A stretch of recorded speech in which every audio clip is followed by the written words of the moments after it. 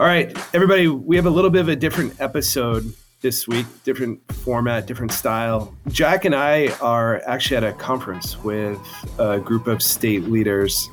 And in this conversation, we covered a variety of stories. We talked about breaches, stories from experience and from the trenches. We offer some words of wisdoms, but most importantly, we wanted you to hear what it sounded like. And this is part 2 of 3 of that series, and we hope you enjoy it.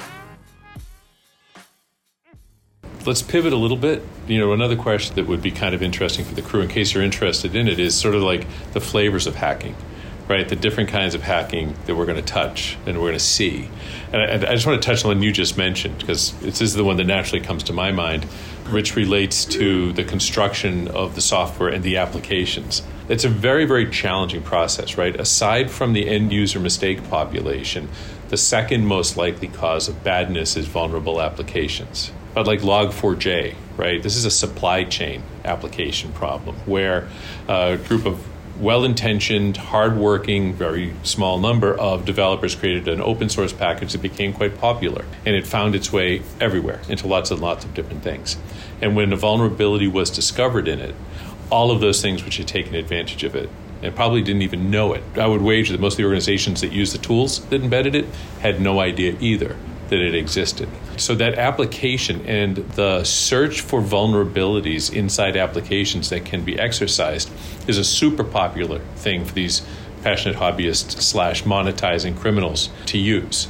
Right, so if I could just throw out, one interesting kind of hacking is if you think about the applications that you rely on, how many of them have ever been forced to go through a security review?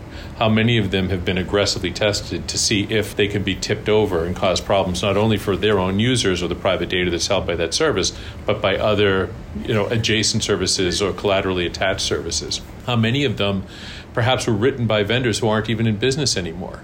And how many of them actually have teeth in their contracts that say if they're found to be vulnerable at some point down the road or some component like Log4j is vulnerable, how many of them are contractually obligated to fix these problems? Or are you all just faced with the task of having this known vulnerable application?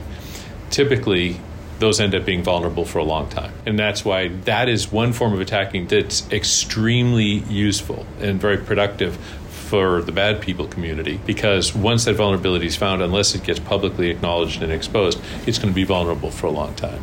Yeah, so to run with that one, another reason why I think states are kind of on the back foot too is I just want to kind of put an exclamation on the vendor population, especially ones that maintain availability of applications and services for the state, and particularly ones that have a responsibility for patching and maintaining security of not only their systems, but also their supply chain.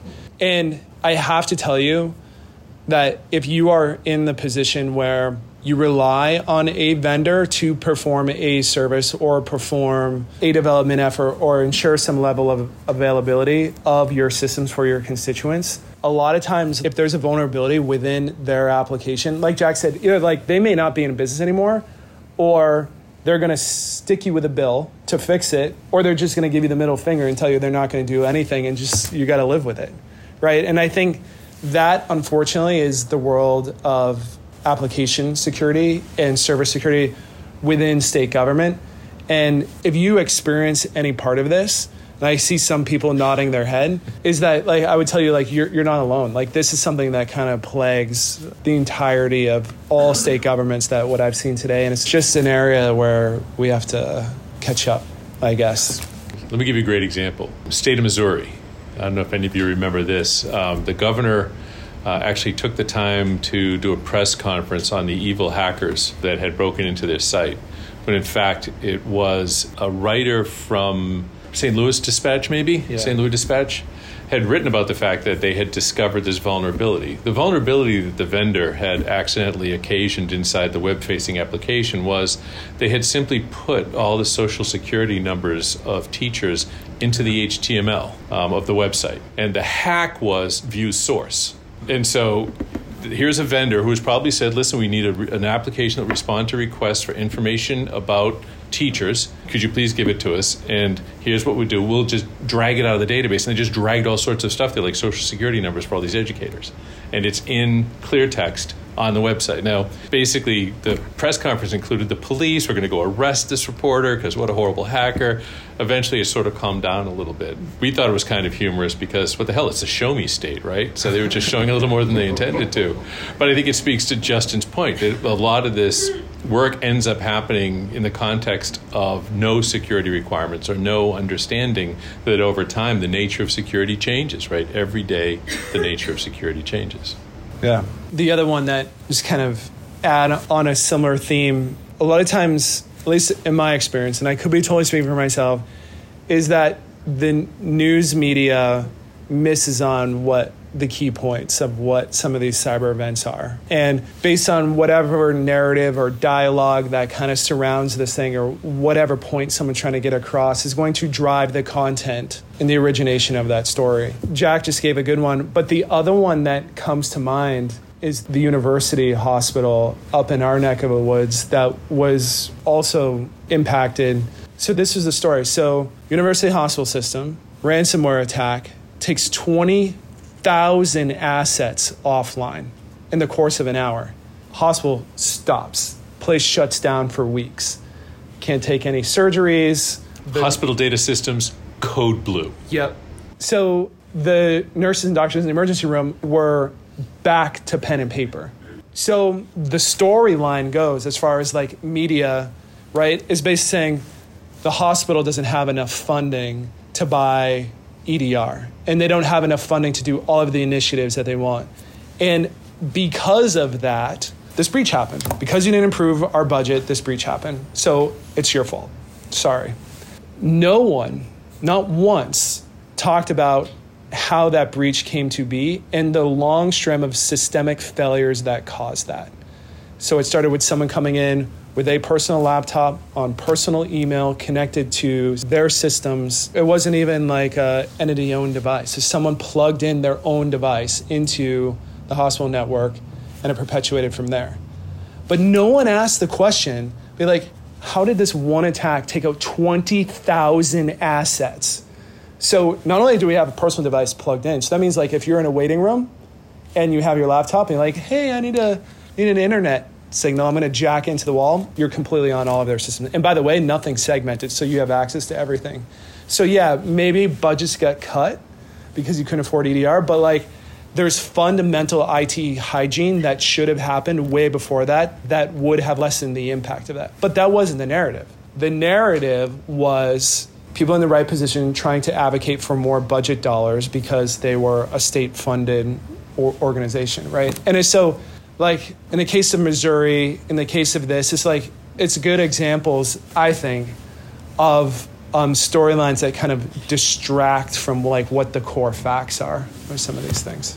So we've given some examples of some of these specific outcomes of some of these attacks. You know, I want us to make sure that we take a step back and see if any of you have any questions. But before we get there, I just want to just make one more thing clear that you may already know about, right? In being responsive to the question about, tell us a little bit more about the techniques of hacking, what have you. Realize that most of what you're going to see is almost completely automated. It used to be that people would be like, why would someone want to attack me? I'm just this agency, or I'm just this group, or maybe I'm a small company, whatever it is. I'm not going to worry about it. But literally, probably 10 or maybe 15 years ago, people just began scanning IP address blocks.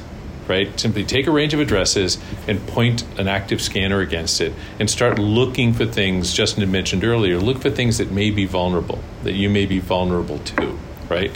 Or maybe I do what he described in terms of scraping email addresses and see if I can get a 1% hit rate on people opening an email that has within it an attachment or has within it a link that's going to get somebody sick. And so when you're thinking about how does this matter to us, are these necessarily directed at state government or at state agencies? Some may be because they recognize that there's an opportunity for public-minded people to be more open to messages from the public, but at the same time realize that you are as vulnerable as everybody else is to the automated attack that's going to be looking for openings and for weaknesses. Perhaps instead of the hot Ethernet jack in the wall, what they're looking for is non-password protected wireless networks. Or perhaps they're looking for services that have been misconfigured in AWS so they can get access in a way they're not supposed to. Recognize that a lot of these things can be automated. And so that your reaction to the existence of the campaigns we're talking about is both, wow, that's a bad campaign. Let me make sure that I understand it. I'll recognize it, or I can block it. But also recognize that you want to be watching for that random spew of people's information looking to get in. Brute force attacks, spray and pray attacks. Basically, watching for the evidence that someone is looking all around there. If you're at your house and you see somebody who's checking every window lock and twisting every door, you're going to know you have a problem, even though nobody's hurt you yet. And so there's a number of stages in the life cycle of these attacks where I think it's interesting for us to let you know that it's not all necessarily targeted. In fact, most of it won't be. It'll just be automated. And it's misconfigurations, open windows, what have you, that can cause the problems that make them a reality as a threat to you as organizations. One of the things I think folks fail to realize nowadays is there isn't armies and fleets of cyber armies that exist on any one country. There seems to be this idea that there's thousands and thousands and thousands of cyber wars that exist in Russia or China, and they're targeting us. And sure, nation state hacking does occur. It 100% does. It's usually super targeted, and there's a destination and a purpose in mind. And by the way, if they want to get in, it's likely they know how they would get a foothold within your organization. But what Jack was saying, the majority of things that we see, and SolarWinds is a really good example of this, is all of these things are automated. It's coming back home to whatever country it resides in, and then you have a human looking down through the list for what's interesting, right? So let's run with that example. So SolarWinds was a big one that came out, it was 3 years ago at this point. Thousands and thousands of organizations, email addresses and domains compromised. I don't want to say compromised, but discovered. Domains that were susceptible and vulnerable. Everybody seems to think there's thousands of people just kind of churning through data, and it's only a matter of time before you're going to get popped. Rather, what ends up happening in reality is this treasure trove of information is brought back to a team of 10 to 15 people that are thumbing through the targets that are of most interest. And that is exactly why, when you look at the SolarWinds breach, it never impacted the smaller businesses. It was all the big name brands that we all know and that was going to get attention from people.